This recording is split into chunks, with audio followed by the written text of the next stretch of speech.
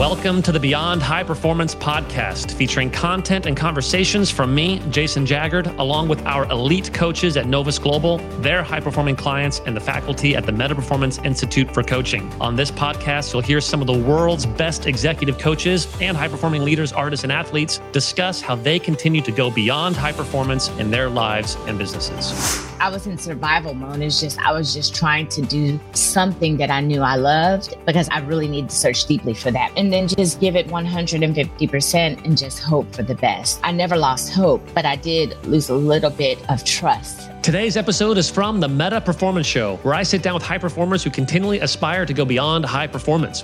On this episode, I get to talk with the one and only chef Dawn Burrell. Dawn went to the Olympics in 2000 for the long jump before a series of injuries forced her to rethink her entire vocational future. She turned to cooking, and the results have been nothing less of extraordinary. She's worked with everyone from Chef Tom Akins in London to Houston's Monica Pope before landing at Uchi Houston, which led her to becoming the sous chef at the award-winning sister restaurant Uchiko in Austin. She then became the title chef at the modern Southern restaurant Culture, where she won her first James Beard nomination for Best Chef in Texas. And of course, she was a finalist on season 18 of the hit show Top Chef, which is where our conversation begins. She helps run the nonprofit Lucille's 1913, which serves as a conscious community collective for building vertically integrated ecosystems to combat food insecurity and waste. We'll explain what that means in a second, and it's awesome. And her new restaurant, Late August, will be opening soon with her signature global comfort flavors and exploring the intersections of African and Asian cuisines.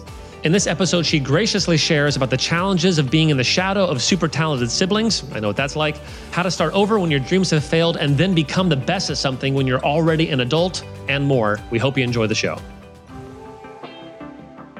Are you looking to become a coach? Are you looking to grow in your ability to coach others towards amazing results? Coaching is a booming industry, and with certifications everywhere, it's hard to know where to start or who to trust to train you to make a real difference in the lives of others. That's where the Meta Performance Institute for Coaching comes in. This isn't just an online course that you buzz through so you can call yourself a coach. At the Meta Performance Institute, you get to learn from coaches with thriving coaching practices, phenomenal track records, and some of the most successful clients in the world. The content is tailored to you, depending on where you are in your coaching abilities. We have courses for people at every level, whether you're starting completely from scratch or you already have a six-figure coaching practice. The Meta Performance Institute can help you get to the next level in serving others powerfully. To take our free assessment and see if the Meta Performance Institute is right for you, just go to www.mp.institute. That's www.mp for metaperformance.institute. We'd love to work with you. Dawn, hello. Thank you so much for being on the show. How are you? I'm so good. I watched some of the clips from Top Chef when you were on, but I have never watched like a full season or anything. Do they edit you to make you look like you know what you're doing, or are you that poised? Oh, that is a loaded question. I would have to say that it's a combination of the two. There are things that you can't edit to make better. It is what it is. But then there's some things that they can completely omit that may have made you look like a buffoon. The total act. So you just never know. You just never know what you're going to see. Yeah. But when you watched it, did you think, oh God, here comes a thing that, I hope they don't show. And then it's like, bloop. And they didn't cut any of that. They didn't use any of that. They just went to the next thing. Well, like 80% of it was that for me. And so I'd have to say, and there was no way they could not use most of it. So like, I just knew it was coming. I had to like brace myself, showing my true sense of clumsiness and also like my ability to cry when I'm feeling emotional or to have feelings for someone, like to empathize. Those things are all seen very clearly on the show, along with like my feistiness that cannot be hidden in any way. Nor should it. Yeah. Well, and we'll get to several times in different interviews I've listened to. I think authenticity is something you've mentioned multiple times. Is I think a secret to maybe a secret sauce to your success. I'm going to ask about that in a little bit. I want to pin a pin in that, but I do want to start by saying I'm a little intimidated because I am a horrible cook. I have a deep respect for cooking, but I'm a horrible cook. And so, but I think that I'm going to really enjoy this conversation because of my unfamiliarity with your domain of expertise. I think I'm going to learn a ton. So I may ask some questions. So for people who are listening that understand the chef world, some of my questions might come across as stupid. But I think that if there's anyone listening like me who maybe can't cook and or cooks a little bit, I think you're going to enjoy this as much as I am. And I'm really grateful for your time. And to talk about the cooking and leadership, like the parallels of cooking and leadership. Now, one way of kicking this off, there's a quote that you had, I'm going to pull up, and I just loved it. And maybe it was from your bio, and it was talking about food as language. Mm-hmm. And in the coaching work that we do, we pay attention a lot to language. And I'd never thought about food as language. And maybe that's just a line that your PR person used that I just fell in love with. But is that something that resonates with you? And could you talk a little bit about that? Yes, I think that I definitely think that it's something that she crafted, but it does speak to, but she also knows me. So it speaks to who I am as a person. Yeah. Have I ever said it? Maybe not in that way, but I do believe it's true. I think that food more specifically is a love language, and like it bridges gaps between people and cultures. And it's a meeting place around a table where people can truly get to know each other. And if you're feeding someone a wholesome meal, you are striving to meet their need, which is a universal need, which is nourishment. Yeah. And a second need is, just camaraderie and a sense of love or togetherness, which is like the human design. Like we are not meant to exist, in a silo as people, and so we can just gather around the table and get to know each other and feed each other souls as long as we're feeding their own belly. So I think that she hit it on the head. Well, I love that. And can we call it a new restaurant with Late August? Yeah, Late August. It pays homage to the Sears catalog because we're housed in a historic Sears building downtown. What a great location. Yeah. And you know what the Sears catalog means, right? Oh, are you kidding me? Those nostalgic feels that you get when you think about how you were on the floor on your belly, dogging these pages of things that you only wanted or wished to have. Yes. Yeah, that's what Late August is about. And it is even like the texture of the Sears magazine, like the smell of the magazine. You would wait for it to come in the mail, and then you would, like, for me, I would go to the toy section. Yes. Yeah, the toy section is where it's at. And then I was a girl. I love clothes too. So I'm like, oh, I want those pairs of pants, or I want. I just would. It was a moment where I could just wish. I could wish to have something. Yes, it was. Yeah. And I knew that I would circle everything. My poor parents, they would go through the toy section. They would see like 30,000 things circled. But it wasn't like an expectation. It was like hope. It was just hope. Or dreaming. Yeah, I love it. Well, wonderful. So then I want to talk about the dreams, and we're going to go back to your previous life as an athlete. But one of the things that I remember hearing about Late August, and I'm checking to see if this is still true, is it going to have Lazy Susans in the restaurant? Yes. Yeah. And so the design will be, I really want an authentic family style dinner with share plates. Yeah. And the best way to share is with a Lazy Susan. Yeah. And and I think that speaks to the community that you're wanting to build. Exactly. That is that's so romantic to me. And I mean that in the broadest sense of the word. Yeah. So let's go back in time. So your passion for community and your passion for food is so obvious. Have both of those things been a part of your journey since you were a kid in Philadelphia, or did one of those come first? My passion for food came first. Okay. I'd have to say food is very important to my family, my family's culture. My most fond memories are holiday seasons when we would gather around a table and share our lives. Because there are only 3 times a year that we actually would do this because everyone has their own separate families. They're very busy. Mm-hmm. So it's just nice to come together during this holiday seasons. And our grandmother and aunts would cook, amazing meals for us to all share and be a part of. In retrospect, I realized that I come from a food family, like a bunch of culinary professionals that I did not realize when I was growing up. Really? My uncle was a hotel chef for the longest time. Really? After he got out of the Navy. Mm-hmm. My aunt is a culinary professional in the school system. She's like the food director for her school system in Delaware. Her daughter leads this amazing team of young chefs for her high school in DC. And my cousin makes the most amazing cakes in the world in North Carolina. They're so beautiful. And like she has a huge clientele base that is so ridiculous. And and here I am over here being a chef and not really thinking about the culinary professions of all my family. I have it honest. It's in the blood. It's in the blood. Well, with athletics is in the blood as well. So can you tell us a little bit about the athletes in your family? Yes. I was led to Houston by my brother closest in age. He's about 6.5 years my senior.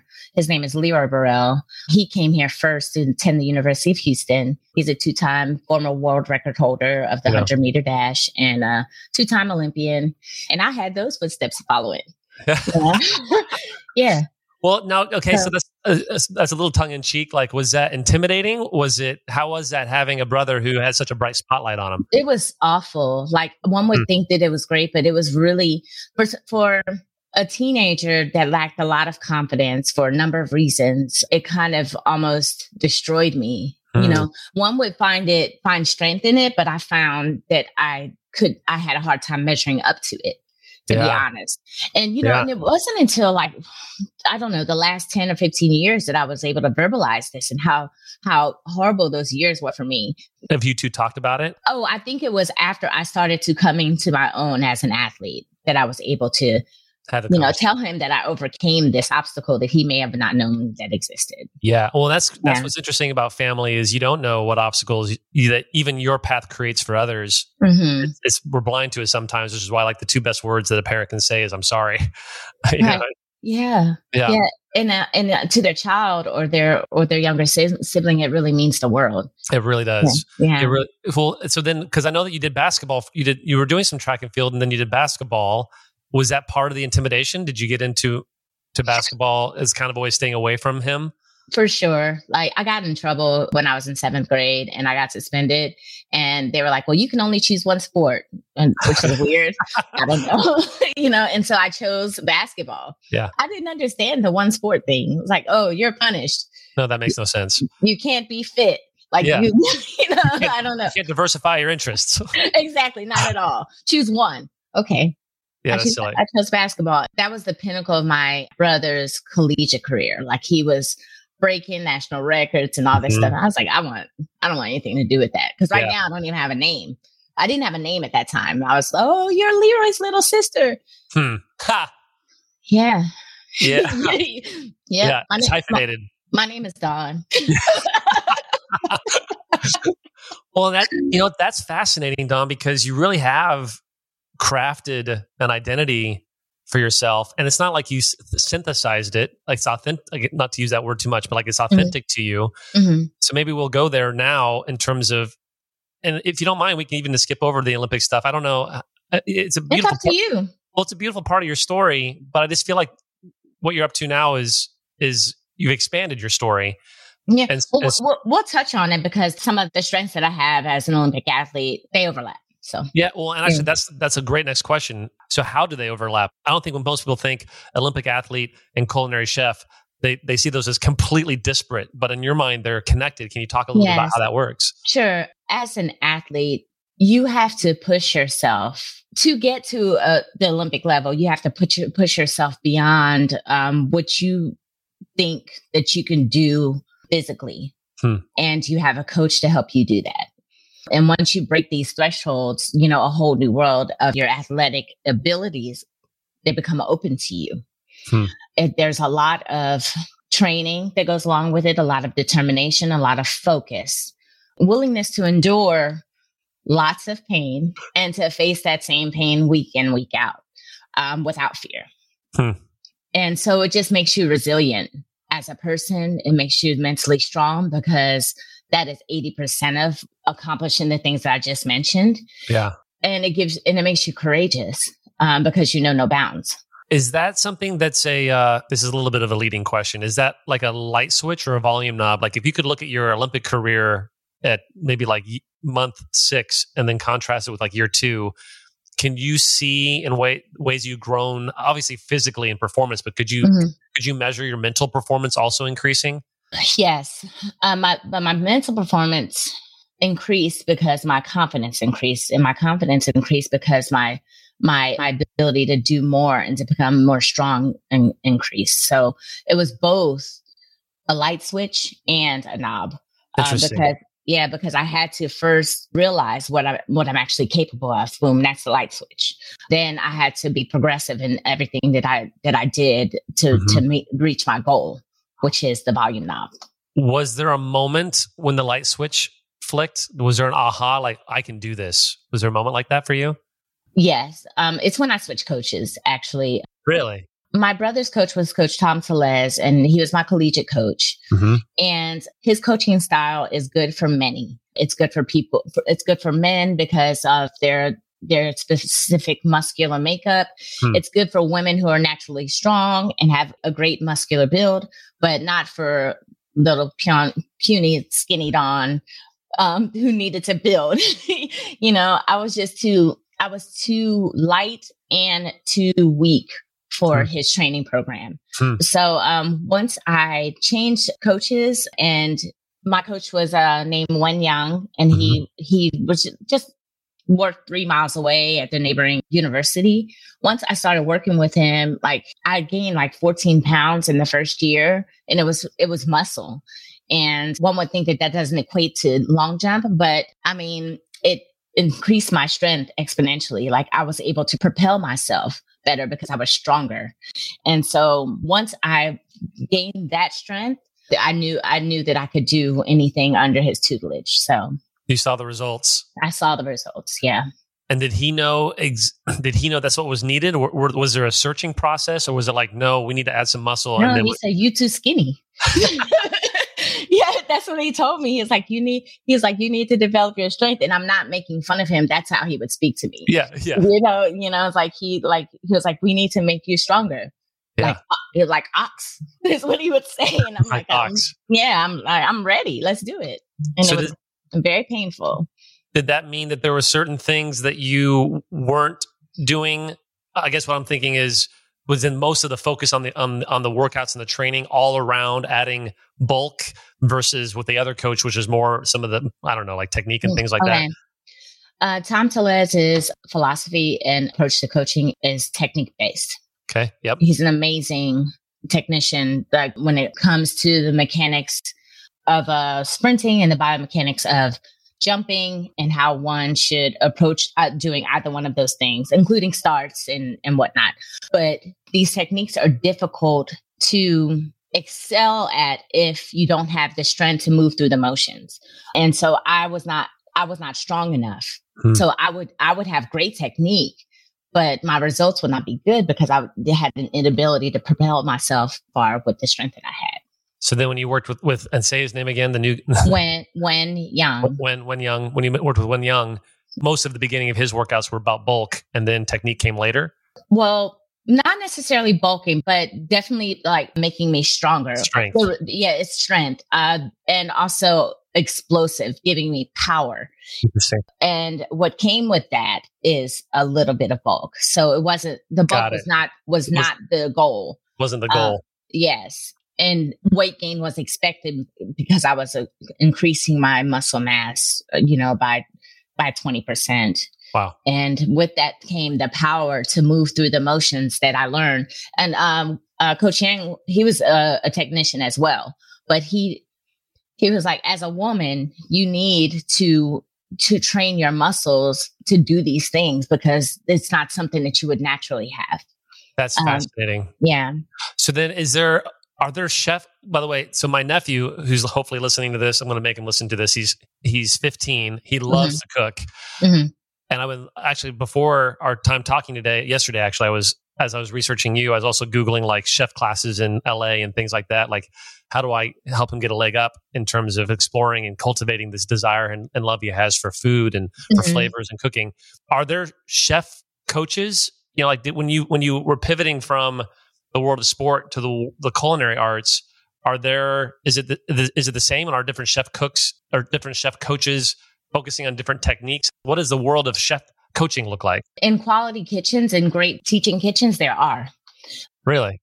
Yes, but of restaurants and kitchens are not that. Not that. Yeah, they're not that. Only the elite kitchens or the kitchens that make authentic food of their culture are those places. And then you have to find someone who's willing to teach you within those described places. And so that's why there are so few. In my opinion, I was very careful when I chose where I chose to work. And even though there were some teachers within my chefs or what have you, but not everyone there was a teacher. I'm a good student. And regardless of whether you're going to teach me directly or not, I'm going to watch you and I'm going to learn it. And once I learn it, it's going to be mine. Say, pull me over and say, Dawn, come watch this, or I'm watching you teach someone else that skill that I really would love to learn. I'm still going to learn it. Well, yeah. And so that's actually exciting to hear. You love to learn. You're a good student. Yeah. By the way, what would you say are the attributes of a good student? Like if I was going to, again, not to use my nephew Elijah as an example, but if you're going to say, hey, this is the kind of person you need to become if you want to learn how to cook like me, what are the attributes of a good student? To follow instruction, to pay attention when you're being taught something, to write it down, and to ask questions. And do you feel like that's rare? Is that unique to you, or are you surrounded in a world where everyone's doing that? Of doing those things that I just mentioned? Yeah. No, not everyone's a good student. Not everyone wants to be a student of this craft.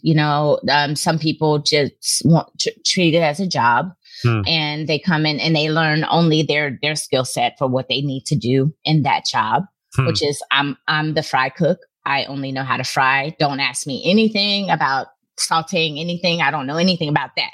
I know this. That person is not looking necessarily for a career in this industry. They don't want to grow beyond what it is. And it's fine because the restaurant world is built off of people who are doing a job, right? Yeah. And then there are people who are going to grow into becoming the chefs and the leadership positions in the kitchens that are essentially teaching kitchen. And they aspire to not only learn everything, but also learn more than what is taught within their work system so that they can grow even more. And then they have more information to teach other people. And that's how we keep the quality cooks and chefs going. As like creating a culture? Yes, it's a culture. Yes. We have some exciting news to share with you. But first, have you ever wondered what tools and techniques our coaches use to do what they do at Novus Global? Or maybe you've just wanted a one-stop resource for coaching that you can use with yourself and those you lead. Well, for the past several years, we've been working on a book that shows you how to do just that. It's 250 pages where we pull back the curtain to show you our method for helping leaders go beyond high performance. We packed this thing as full as we could with great tips, content, and stories from our clients and coaches on how they apply the tools we use every day in work and leadership. And while our book won't be out until this summer, we wanted to give you an opportunity to begin engaging with the material right now. To do that, go to novus.global/book, where you can sign up to be a part of the Beyond High Performance Network, where we'll be handing out advanced copies and chapters from the book, doing free interactive webinars with our top clients and coaches, and other free resources and surprises that I think you are going to love. So if you don't want to wait until the summer to get access to the book, if you're longing to be part of a network of leaders that all want to go beyond high performance, or if you simply want more free resources from our world to help you and your team, then head over to novus.global/book and sign up today. How soon after sport did you get into a teaching kitchen? I would say I started working with Monica Pope. That was my first real restaurant job. I mean, I tried to go to Europe to learn from renowned chefs, and that didn't work out because long story short, I couldn't get a work visa. I was too old, yada, yada, yada. You're not allowed to learn at 35, so that's basically what they told me. So I came back home. I'm a little Quentin Tarantinoing this out of order a little bit. So was it after sport? That was like the first pivot, that was a good season for me. Now what do I want to do next? I'm going to go overseas and learn from some of the best cooks in the world? Or was that, what was your thinking as you were transitioning? There were a few things in between that. It was a hard time period for me in life. And so I was just basically in survival mode during that time period. I was suffering from the death of my athletic career that I fought for 7 years. After winning the world championship, I tore my ACL in 2001. I had to have a surgery, and I fought my way back for 7 years. And right before national championships, each year I would injure myself because I'd increase my training, and then something would happen based on I had a subsequent injury in my back and my hips were misaligned because of my knee surgery. All this stuff happened. Yeah. And so every year would just rear its ugly head. And I was like, by 2008, if I don't make this Olympic team, I'm done. Yeah. And so, that was the decision I made and I stuck to it. Yeah. I injured myself right before national trials after I qualified for the trials and there was nothing to be done. I couldn't even compete. I went, but I couldn't compete. Yeah. And then, which is heartbreaking to be like so close. Yeah.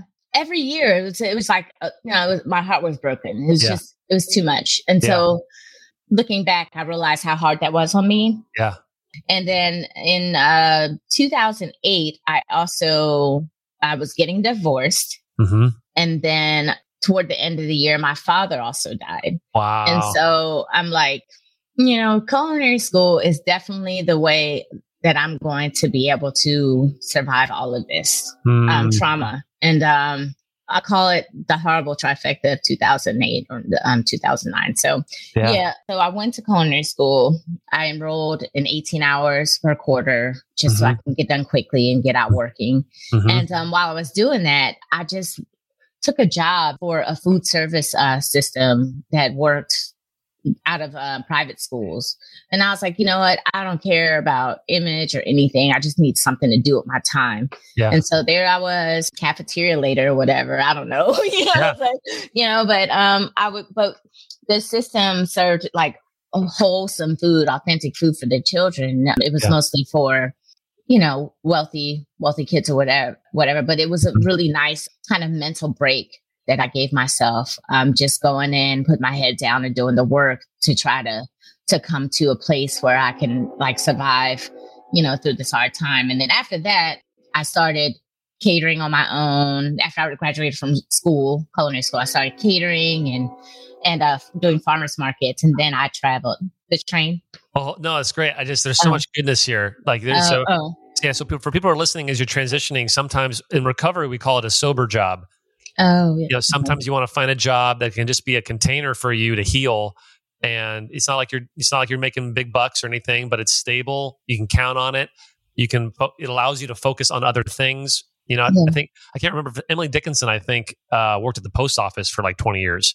Wow. It's like, that's how did she be able to create such great poetry? It's like, well, by not having to worry about all these other things. And so if someone's listening and they're thinking about transitioning careers, one thing is, especially if you're doing it not feeling at your best, is to find a sober job where you can and what's the brilliance, I think, Donna, what you did is you found a sober job that's also attached nominally to your future, and so I think there's some brilliance there. You got to be around food, even though it wasn't like, the most type of food I wanted to do, but it was still food. And wow, thank you for that. Cause I thought I was lost during that time, but you're letting me know that I actually made a sound choice and I never really saw it that way. So thank you for that. And that's kind of what I mean is just things that you have a lot of embedded wisdom researching you and studying. You don't get to be the best at things without some kind of embedded wisdom. And I like listening to people like you talk because it's just fun to hear you just kind of like you've been painting like the Karate Kid. You've been waxing the car and painting the fence and all the things. And it's like, oh, I didn't know I knew how to do that. Also, there's a question I was going to ask you, which was, as you were in the sober job, making the meals and doing the things, are you strategizing during this time? Are you just like going home and like tapping out? Like what was your orientation towards the future? There was a time period that I was only going home and tapping out. I would go to work at 7 a.m. or 6:30, and then I'd go straight to school. I would get out of class at 10:30, and then I would go back and do it all again. So it was only that, I stayed busy all the time. I just did what I needed to do to get through that time period. And I think that it ultimately worked out. Unfortunately, I didn't pay much attention to how much money that we would actually make. Like once I got out of school, I remember like my instructor was saying, yeah, well, as a line cook, you're only going to make like, I don't know, $9 an hour if you're lucky. And I was like, did she say $9 an hour? And I was like, due diligence is a must. I'm telling you, like I did not study. I just dove right in and I didn't even think, I was like, surely I'll be able to make a living wage doing something I love. And I didn't even pay it. I mean, that part of the research I skipped completely. Yeah, completely. Like, are you missing a zero there? Did you say 90,000? 90, or did you say like 9? Like, yeah. or I don't know, but it was an awful realization. So I just had to come up with a plan. The first thing I did, I moved to Europe, and I moved to London first, in the EU, I should say. Yep. That didn't work, and then I came back to do catering. To do catering, yeah. You're like tinkering during this season. And by the way, this season of your life, correct me if I'm wrong, you're in your mid-30s. You're right. You did math very well. Well, and the reason why I say that is because a lot of people, like, this isn't like she was 20 years old figuring things out. Like, she had a career, and then there was the agony of that not working out. And I know there are people listening who've had that experience. And then there was a season in your mid-30s. And the other thing I want to point out is your tinkering is hustling. Like, you were working and going to night school, was it? Yes. Like, you were you're working your ass off. Yes. It was a mad hustle. It was like, by any means necessary, was I going to not only learn what I want to know in a regimented way, but I was also going to do it very quickly, because I have to get back on the ground. Well, and one of the quotes that you said in another interview, I want to make sure I say this right. Let's see. It's around competition. You said, I know I'm a competitor. And while you're tinkering, because I feel like Top Chef is the perfect combination of culinary arts and competition. Mm-hmm. So I feel like you are at your best when you're able to compete.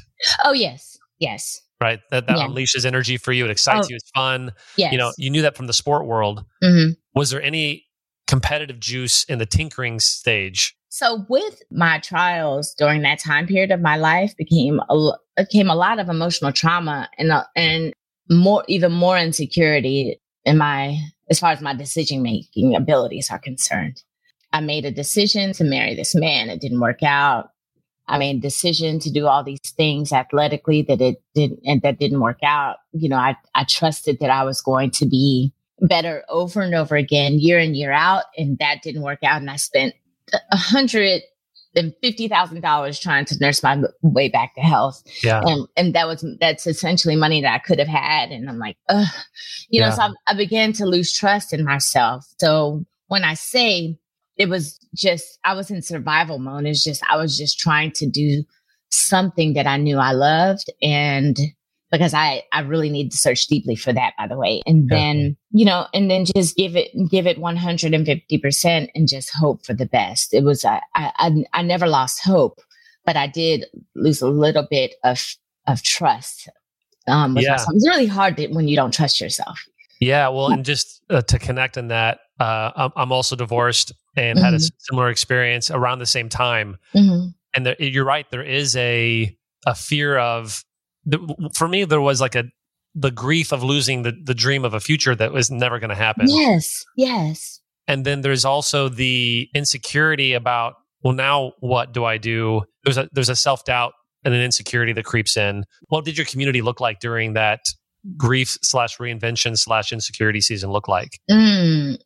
Not for lack of trying, but virtually non-existent, because my misery does not like company at all. Yeah.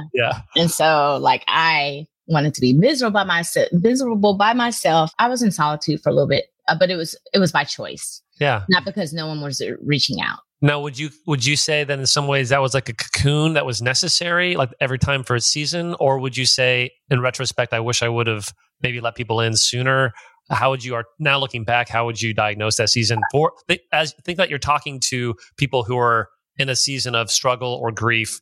Mm-hmm. Would you say, hey, just take a season and kind of be with yourself? Or what kind of advice would you give them? It definitely depends on the person. Mm-hmm. I know myself, and my immature self had a tendency to lash out. Yeah. And I don't want to make people feel bad because I feel bad.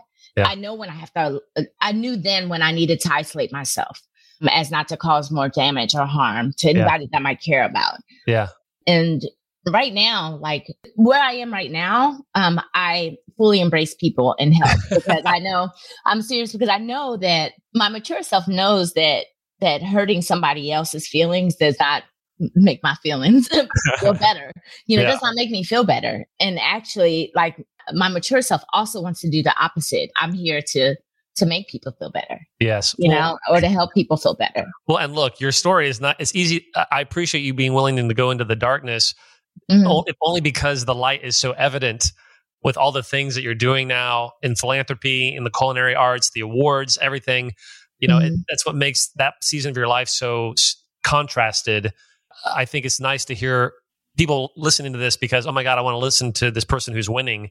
I appreciate it when people are willing to say, and in this particular moment of my life, I was not winning. Yeah. I think there's beauty there. You got your schooling, tried Europe, bounced back. Sorry, too old. You're too old. Yeah. Too old. Okay. Catering. Yes. Keep going. Catering, working for Chef Monica Pope here in the city. Just, you know, enjoying her teachings and also the teachings of her staff that was in place, and just really immersing myself in all things culinary. And she is a person in the city that is a trailblazer to farm to table culture here. And so it was a great place to learn. And, you know, and she had a team of really good cooks there. And I found out later, you know, that, you know, she was busy building business. So she was not in the kitchen as much. And that's normally how an executive chef owner's position is, especially if she has no like right-hand person that is truly devoted and dedicated to being that, like a chef de cuisine or a sous chef. And so she didn't have either one of those. She just had a kitchen manager and all of that. So, you know, she would write the menus and all of that. They would execute. They would, you know, and I would just be there through that whole process, learning. How did you meet her, by the way? I emailed her when I was in London, sitting on my bed, jobless. And, you know, and I was like, I need a plan when I get back to Houston. And I told her I wanted to meet, and I went back to Houston, and we met like within a week when I returned. Now, this is an obscure question, but do you remember even the gist of what that email said? And the reason why I'm asking is because I'm really fascinated by the way that people advocate for themselves and the way that they reach out to people who could have something to offer them, and when it actually works out. And so, like, even like the way that people craft emails, I find really fascinating on how they reach out. You probably get a lot of emails. I get some emails where people are like, "Hey, can I pick your brain or whatever?" And it's like, you don't have time. No, you can't pick my brain. What exactly. I think that I just told her that I was a huge fan, and I told her a little bit about my story, and I told her I would love to meet her and learn from her if she's at all willing. I think I knew she was willing because there were pictures all over of her helping people or teaching people or having people help her. And so I thought that maybe I could be one of those people. Oh, that's awesome. And we met and we hit it off, and I started working with her immediately. Her restaurant then was called Tafia. And she hired me to work some farmers markets for her at first and to work special events. And then when she switched her concept over to her new concept, Sparrow, she rebranded, redid the menu and all of that. She hired me to be one of the lead positions in her kitchen, which is my first true kitchen job. And what was the time frame from email to first real kitchen job? About a year. Wow. Yeah. That's fast. Yeah. That's great. And while I was doing markets for her, she encouraged me to also become a farmers market vendor for myself. She taught me the ropes of farmers markets. So yeah. So what's a farmers market? Farmers market vendor. What's that? Oh, this is a tongue twister, huh? So basically, it's someone that if you're selling or preparing food, like you will prepare something that's like market driven, something locally driven, and and you will package it for sale with a manufacturer's license. And so she taught me how to do that, and I started creating food and doing that. So she's teaching you how to be an entrepreneur. Yes. Was that your first? I guess, Kate, what would you say was your first foray into entrepreneurialism? Being a personal trainer. Oh, interesting. Yeah, because I skipped over that. Yeah, in the sport world. Yeah. So while I was fighting back those 7 years, I was earning a living personal training. Nice. So you knew how to market yourself. You knew how to sell. You knew how to work with clients and all that kind of stuff. Yes, a bit. Yeah, a bit. And I was learning as I went, obviously. And, and also, Wow, the battle during that time period honestly was just developing the confidence to talk to people, because like I was just so nervous all the time, and I wanted to be so convincing. Yes. But I had to first believe what I was saying. I was like, "Do you believe yourself?" Like, I don't know. I don't trust myself. So it's like, it could be paralyzing, but every time I got the opportunity, I did it anyways, even though I was nervous and I was stumbling over my words, and yes, people may not have at all been convinced that I could actually do the job I could say that I was doing, but they knew that I was an Olympian. So that's right. At least you have that. So I had that, and at least you had being one of the best in the world at something. Yeah. And I just really appreciated them allowing me the opportunity to push them, because I can tell you that my clients were appreciative. Well, and a few things around that. One is entrepreneurialism is a sport, just like anything else. It's a game, and there are muscles. There's the technique, but then there's also the stamina that it takes, and you have to get your reps in. Yeah, and you were getting your reps in early, and it's clumsy and awkward, just like. If you were to watch me go to the gym, it would be clumsy and awkward, but there's no short-circuiting or shortcutting that process. And I'll say, and I'm looking to see if you resonate with this. It is 10 times harder, I think, to sell yourself than it is to sell others. 1,000%. Yeah, it's a whole other animal. Yeah, it's a whole nother thing. And I could not agree with you more. Like I can big up and talk up somebody like without even thinking about it. And then when it comes to myself, I'm like, I don't know. I guess I'm pretty strong. It's like, what is this about? I guess I'm kind of like a world champion. Maybe I have something to offer. Yeah.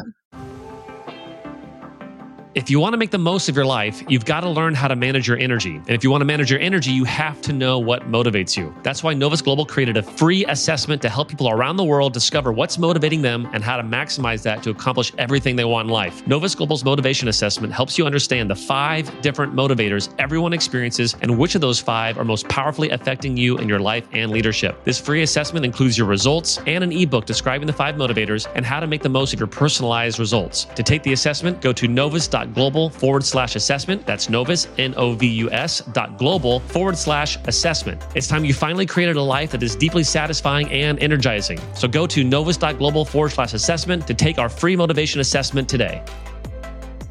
Not to like Slumdog Millionaire the conversation a little bit, but like imagine if you didn't have that experience getting those awkward reps in, where you would have been when time was right for you to step into that space. There's a lot of serendipity maybe or fortuitiveness that allows you to do what you do. So you reached out to Monica and you connected. You looked for someone who looked like they were generous and loved to invest in people and was getting invested themselves. That, by the way, I've never thought of before. That's really brilliant. And they love their craft. They really love food. Yeah, and you can tell all that through her. I treated essentially I was in school again. I was learning a craft. And so I needed to surround myself with people that knew what I wanted to know, and, or at least knew how to get the information that I wanted. Yeah. And she had been in the business, for a long time, and she has like pretty much a cult following in the city, which is pretty awesome. And you got a front row seat to that. To see it. Yeah. To see it happening. Yeah, for sure. And again, it's kind of the same thing, looking to see if this resonates. I don't like you could read a book. If she wrote a book, you could read a book. You could listen to her podcast if she had a podcast. But I don't think there's anything that can replace physical proximity, like watching her. And I guess maybe I can put this in the form of a question. What are some of the things you learned from her that maybe she didn't realize that she taught you? Well, she was the one who first taught me that I was a good cook. I didn't know. I only knew I loved to do it. So she was the one who taught me that. She taught me about developing flavors and how to read a recipe and understand it without ever having to taste it, and to reproduce it with authenticity. So she taught me these things. She taught me how to captivate an audience. Then I didn't know that she was teaching me at that time, but I would watch her over and over again teach cooking classes, and people loved her. Huh. What does that mean? Like, what would she do? How do you captivate an audience? She was just entertaining, and she just the way that she spoke about food was very romantic, and people fell in love with her thought processes when it came to creating dishes. And she had a unique way of building dishes that people love so much. and she was able to lock people in, and they would pretty much follow her forever because of the way that she cooks. Wow. Yeah. I developed my confidence to be in front of people and teach people, and to do it my way, even if it's imperfect. I think that there's a perfection within her own imperfection that people are captivated by. So yeah. And that was something you picked up. Yeah. So after I left Monica's, I tried catering a little bit. I rented a kitchen. I didn't know what I was doing at all. Failed horribly. And during that time period, I was also doing 4 farmers markets a week. It just became draining, like really tiring. You're lugging things in the car, out the car, in the fridge. It's just a lot. Yeah. It was a lot. So I stopped doing those, and I was like, you know what? I think I want to better my skills. You know, I am regimented in my growth. I always have been. And so I was like, I want to be better. In order to be better, I must train under a coach. Where do I find my coach? You know, so I listed 5 restaurants where I wanted to work in Houston that I thought were good teaching kitchens. And this was actually the advice that was given to me from my chef mentor, Mark Holly, who's here in the city. And he was like, do this. It's a great exercise. Call them up, apply, go stage, do whatever you have to do to get in the door. So I did that. It was, 3, I think two of them called me back. Not a great response, and it's fine. It's fine. I went on 2 trials.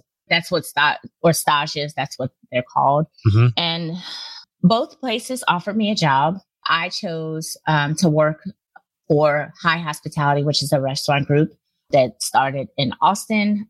Specifically, the concept is Uchi here in Houston. And I started as a prep cook. From sous chef to prep cook is where I went. And just because I don't know, that's backwards, right? That is backwards. That is very backwards. And it was fine because I was fully immersed in everything that I wanted to learn. And I just needed to convince myself that the extreme pay cut, was going to be worth it. And also trick myself into believing it was an internship. And I did that very well. That's awesome. I did. I was like, this is not a job. This is an internship. You're getting paid to learn. That's great. And that made it okay. Yeah. And it made it okay brilliant. That I was broke all the time. It's like, because I'm getting paid to learn, and thank you. So I felt grateful and appreciative. Yeah. Instead of overworked. That is brilliant. Like, honestly, are you going to write a book about this someday? I am. Yes. I think it's going to be a memoir. Because I think that these stories are great. Your story is textbook for how to reinvent yourself. Like textbook, like getting a job around greatness at any level and calling it an internship. That requires so much courage and so much foresight. And I used the word earlier, wisdom. And I just love when I meet people who are doing that or who have done that. And then so keep going, because you have this internship, quote internship, and then what happens from there? Oh, it was just it was a tough school. Like, Uchi was a very tough school. And that's how I knew I was in the right place. It wasn't always friendly. It wasn't always confidence producing, but I went in every day, knowing that I already knew how to cook and people love my food. As I went in every day as a sponge with my knife, and I just, I did all the knife work. I made all the sauces. I made, it's a very, very detailed and high volume prep list that the prep team had, and we had to be done at a certain time. And I wasn't very good at it in the beginning because I was not familiar at all with that level of precision. So I had to, even up to the type of knife I had, like, I realized, like, later on, the reason I had so much trouble cutting these small brunoise, what you call of this apple that I needed to cut, that people threw away so many times because they were wrong. It was because my knife was not only heavy, but for a right-handed person. So I couldn't cut precisely. So these are the types of lessons that you learn under the tutelage of a restaurant that will teach you new things to help you grow, and you just have to be able to stick to it, and you have to be have to be resilient. You have to be tough, and you have to want it bad enough. And some people don't want the lesson that bad. You know, they don't want to be challenged in that way. And I just can't. I came from being challenged all my life, you know, so I don't, you know, does it feel good? No. But will I rise to the occasion? Yes, because I want to be better. Yes. You know, and so I fought my way from the prep team to working the pantry station, which is another step in my progression, to working the fry station, to the grill, and to saute. And the final stage of my progression was being promoted to sous chef within their system. And what was the time frame for that? From 3 years. So in 3 years, from intern to sous chef. Yes. And you hustled. I hustled. And in every forward step, there was a new realm of things that you thought were impossible. Yeah. You know, and so that's what Uchi was like for me. And I forgot a stage in my progression. I went from saute to prep manager, because I started to manage what I was a team that I was once a part of. And then after that step, I became a sous chef. At what stage would you say leadership really starts to kick in the kitchen? If it's a 2-man station, also you get some preliminary leadership opportunities with, like, for example, the pantry kitchen station was a 2-man station. If you have a new person, you teach them exactly how things are done and what's being done. You're making sure that you're holding them accountable for their standards of the kitchen. And that's how Uchi was able to maintain the standard that they did, because everyone was holding everyone accountable. That is awesome. So there was a culture of accountability. Exactly. Even people at the lower end of the totem pole had something to be accountable for and to. Right. Oh, that's awesome. And that's unique? Yeah, I would say so. In terms of my kitchen experiences, even, you know, with my small stints in London, I would say that, which were also really good kitchens, they made quality food. I would say that's unique, because the standard is very important and no one deviates from it. And it really pretty much made us who we were as a restaurant. And that's why the restaurant has been so elite in the city for a very long time. And of course, that's a fantastic place for you to get some reps. Mm-hmm. Boy, did I get these reps. I did. So late August, I'm very excited about that restaurant. And for people listening, I want them, check it out in the show notes. And it's opening in July/August, possibly late August. Right. As you think about your culture that you want to create in your kitchen with your leaders, I guess, what are you pulling from? What are you thinking? Are you wanting it to be like that experience? Are you wanting it to be different? How are you thinking about the kind of leadership culture you want to create at late August? Good question. What I want to start with, everyone that I hire for to be on my team, I want them to know that this will be truly a team effort. Everyone will be respected and appreciated for the part that they play, and expected to maintain the standard that is set upon the inception of this restaurant. And I'm going to employ them to make the standard their own, so that they can teach everyone that comes in the door, so that we can make sure that we are who we say we are. And all of that will show on the other side in the guest experience, when we don't deviate from a restaurant, or we are completely consistent in everything that we do. Everyone will feel that on the other side. And that brings a guest experience that cannot be matched, honestly, or copied. And so I'm going to be working very hard to make sure that I am not only teaching well, but I am allowing people to help me create this culture. As a team, we'll be able to maintain it. And what does that look like pregame? So when I go to a restaurant opening, give us a snapshot of all the work that's been done before anyone ever sets foot in to put something in their mouths. So standard SOPs will be created for both the front of the house and the back of the house. I have a director of operations that we hired to help me in that for those processes. So they will already be in place when we find our GM. Nice. So he will just be following our guidelines that we set. Oh, interesting. And, yes. And I will be doing my own kitchen SOPs, and I will hire a chef de cuisine very early, because I don't plan to man the restaurant for more than 8 months after opening. to allow me to either open more concepts under the restaurant hospitality group umbrella. Yes. Or free me up to do other more different opportunities. For you as a leader, this is a false dichotomy, but there's like the kind of people who are like business leaders, and that's what they love, with like a garnish of artistry. And then there's like artistic leaders with a garnish of business. Yes. Where do you fit? I am an artistic leader with a garnish of business. If I'm developing my garnish of business, actually. Yes. Well, you partner with an amazing person. Yes. So Chef Chris Williams is an amazing business person. He is fearless and a bull, and he makes things happen. And it's really nice to have such a strong partner as we enter into this endeavor together. I'm very excited for you. Chris had to kind of persuade you to do this late August thing, didn't he? Like, he did. Although it wasn't like that difficult. Like, I knew that if I did not do it, I would be indebted to him forever, to be honest, because he's the reason that I was able to go compete on Top Chef. You know, he paid for my mother's care while I was gone. He showed me exactly what type of guy he was. You know, he was completely supportive and with a heart of gold. The only point of persuasion was making a decision so early post Top Chef.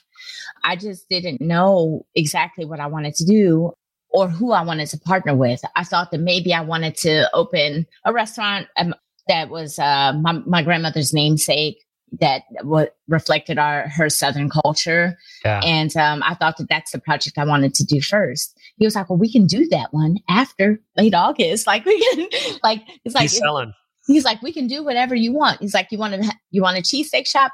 Done. Oh, you want to brew beer? Yes, let's do that. Like, okay, so we have already five concepts in the whole. Will you do this one? And he was like, but the selling point, honestly, was everything that we do will have a philanthropic effort attached to it. Like, in everything that we do, it will be in the design that we are helping some people in some way. And I was like, okay, yeah, yes. He was like, so will you join me while we change the world? Come on. And I said, yes. Come on. Yes, I will actually join you on that mission to change the world. Good. Well, so then this will be the last question. So then talk to us a little bit about what you two are up to, what you're up to, that people can support and understand. And a frame for this before you answer is, I really, of course, I admire people who do well. Mm-hmm. But I really admire people who do good. And to be able to do both, I think, is part of one of the joys of learning how to be alive. Right. And as I was getting to know you through the internet and the research and all the things, that kept popping up over and over and over again. And I just, what we in our world, we call it nobility. The desire you have to be noble in a world that sometimes is less than noble, I think is worth admiring. And so I'd be thrilled if you would tell our audience how you're using all the philanthropic things, like how are you using your skill set to be laced with goodness so that it's not just good for you, but for others. Awesome. Well, Chris, the name of the nonprofit that Chris developed single-handedly is called Lucille's 1913. Mm-hmm. The mission of this nonprofit is to battle food insecurity in impoverished neighborhoods. Right now, our focus are seniors. They've spent their life, caring for others, giving to others, and now they're in a place where they are struggling for wholesome meals on a daily basis. So we feed over 1,000 seniors a day. Wow. Upon about 350,000 meals have gone out to date, and we're super excited about our efforts thus far.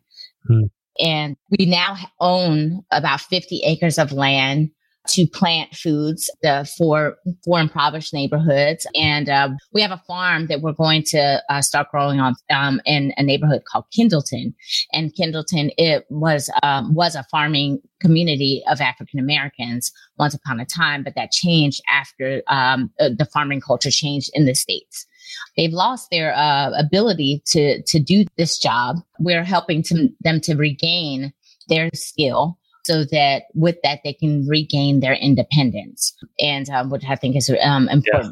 Like, I believe that the household income there right now is about $15,000 or So between $13,000 and $15,000 a year. Yeah. And we're looking to help them change that while injecting quality food into their communities through our mercantiles that we're going to build, because these are food deserts. They have no grocery stores, nothing. Yep. And let's slow that down just a little bit for people who are listening. Food desert was the phrase I was hoping you would say, which is, and I'm going to, you can add to it, but so essentially certain parts of the country, you'd have to travel a horrible distance, an unrealistic distance to find food that's healthy for you. Like 7-Eleven's not going to do it. The only food, imagine living in a community where the only food that's available to you is essentially garbage. Right. Exactly. And how that creates, health problems, obesity, all these things flow from this. And so how do we help every American, and people all over the world, but Americans too, get access to healthy food? It's not as easy as it sounds. And so did I do that right? You did. That was great. That was great, really. And then, with that, with all of these health issues and not being able to care for yourself the way that you're supposed to, there's a certain insecurity that comes with it. Like, the inability to take care of yourself and your household. And we're looking to inject a feeling of security back into these homes. So that's part of what we're doing. That is the next phase of our mission. And last year, my project was to develop a fermentation lab for the nonprofit so that we can have a pipeline so that we can create a way to utilize these overages based on, the vegetables that we have in our pipeline. That means that I equipped myself with knowing exactly what I was going to do with these vegetables. And we're currently canning and fermenting in practice of what's to come. Oh, I love it. It's inspiring to see you and Chris and others look at food from a different perspective than I think most people do as a mechanism for progress. And I think that's very, very exciting. Where do you want people to go to get to know you in the work that you're doing? I would love for you to check Chef Dawn Burrell and chefdawnburrell.com. The first would be my Instagram handle. The second is my website. Attached to both of those are the restaurant concepts, Late August and Lucille's. Late August is Late August _HTX. And Lucille's is just Lucille's Houston. And please check out what we're doing for the nonprofit, Lucille's 1913. And, and if you feel moved about what we're doing, you're welcome to donate on that page. We can use all the help that we can get. So thank you. And if you find yourself in Houston, definitely go and check out Late August and enjoy the culinary arts. She's only going to be there for the first 8 months. So if you're listening to this and it's in the first 8 months since it's open, I'll be in and out. But like I won't be manning the kitchen 100% of the time after the 8-month mark. Is my plan. But things change, right? Now you got other restaurants to start. Yeah, we got things to do. And thank you, Dawn, so much. I love your story. Thanks for the vulnerability. Thanks for the authenticity. Of course, wouldn't expect anything less. It's fun listening to people talk about all the things they do right, but none of us have had a story that's all up and to the right. All of us have had downturns in our careers and our relationships. And I think that's when we're most hungry to learn. And so thank you for showing us not only that you have those moments in your life, but more importantly, how you were able to dig yourself out. And I think that's extraordinary. And that's exactly why we do this podcast. So thank you. And I hope you have a great rest of your day. Thank you so much. And thank you for the opportunity. It was great talking to you. All right, we have a few more things to let you know about before you go. First, podcast reviews really help us serve more people. So if this podcast is helpful for you, we'd love your help to get it into the hands of as many leaders as possible. Please leave us a review, even if it's not 5 stars. And if you really want to go the extra mile, let us know what you'd like to hear about more of or what you think we could do better to serve you and the people that you care about. We drop new episodes every week, so subscribe and watch us continue to learn to create resources that serve you powerfully. Speaking of resources, we have a lot online and they're all free. We have free assessments, educational videos, articles from sources like Fast Company written by our coaches and clients, all designed to help you use our tools in your everyday life and leadership. To dive into the free treasure trove of goodies we have for you, go to novus.global and then click on resources. Some of you have been listening for a while and you haven't yet taken that next step to hire a coach. This is your time. I can't tell you how often I've heard from hundreds of clients around the world that they wish they would have talked to us sooner. If you have a sense that you're capable capable of more, we would be thrilled to explore what coaching could do for you and those you influence. To start that journey, simply email us at begin@novus.global or click the link in the show notes. You also might be listening to this and maybe you want to be a coach, or maybe you already are a coach and you want to build a 6 or 7 figure practice coaching people you love in a way that brings life to you and your clients. Well, that's why we created the Meta Performance Institute for Coaching. It is an in-depth coaching apprenticeship designed to help you create the coaching practice of your dreams. The first step in exploring that is simple. Just go to www.mp.institute. That's www.mp, as in metaperformance.institute, and we have free assessments to help you see what kind of training you'd need to create a meta-performing coaching practice the way our coaches do at Novus Global. Head on over today. And finally, and for some of you, this will be the most important part, this podcast was produced by Rainbow Creative with Matthew Jones as senior producer and Jeremy Davidson as editor and audio engineer. We love working with these guys. To find out more about how to create a podcast for you and your business, check them out at rainbowcreative.co. Thank you so much for listening. We love making these for you. And remember, dare to go beyond high performance.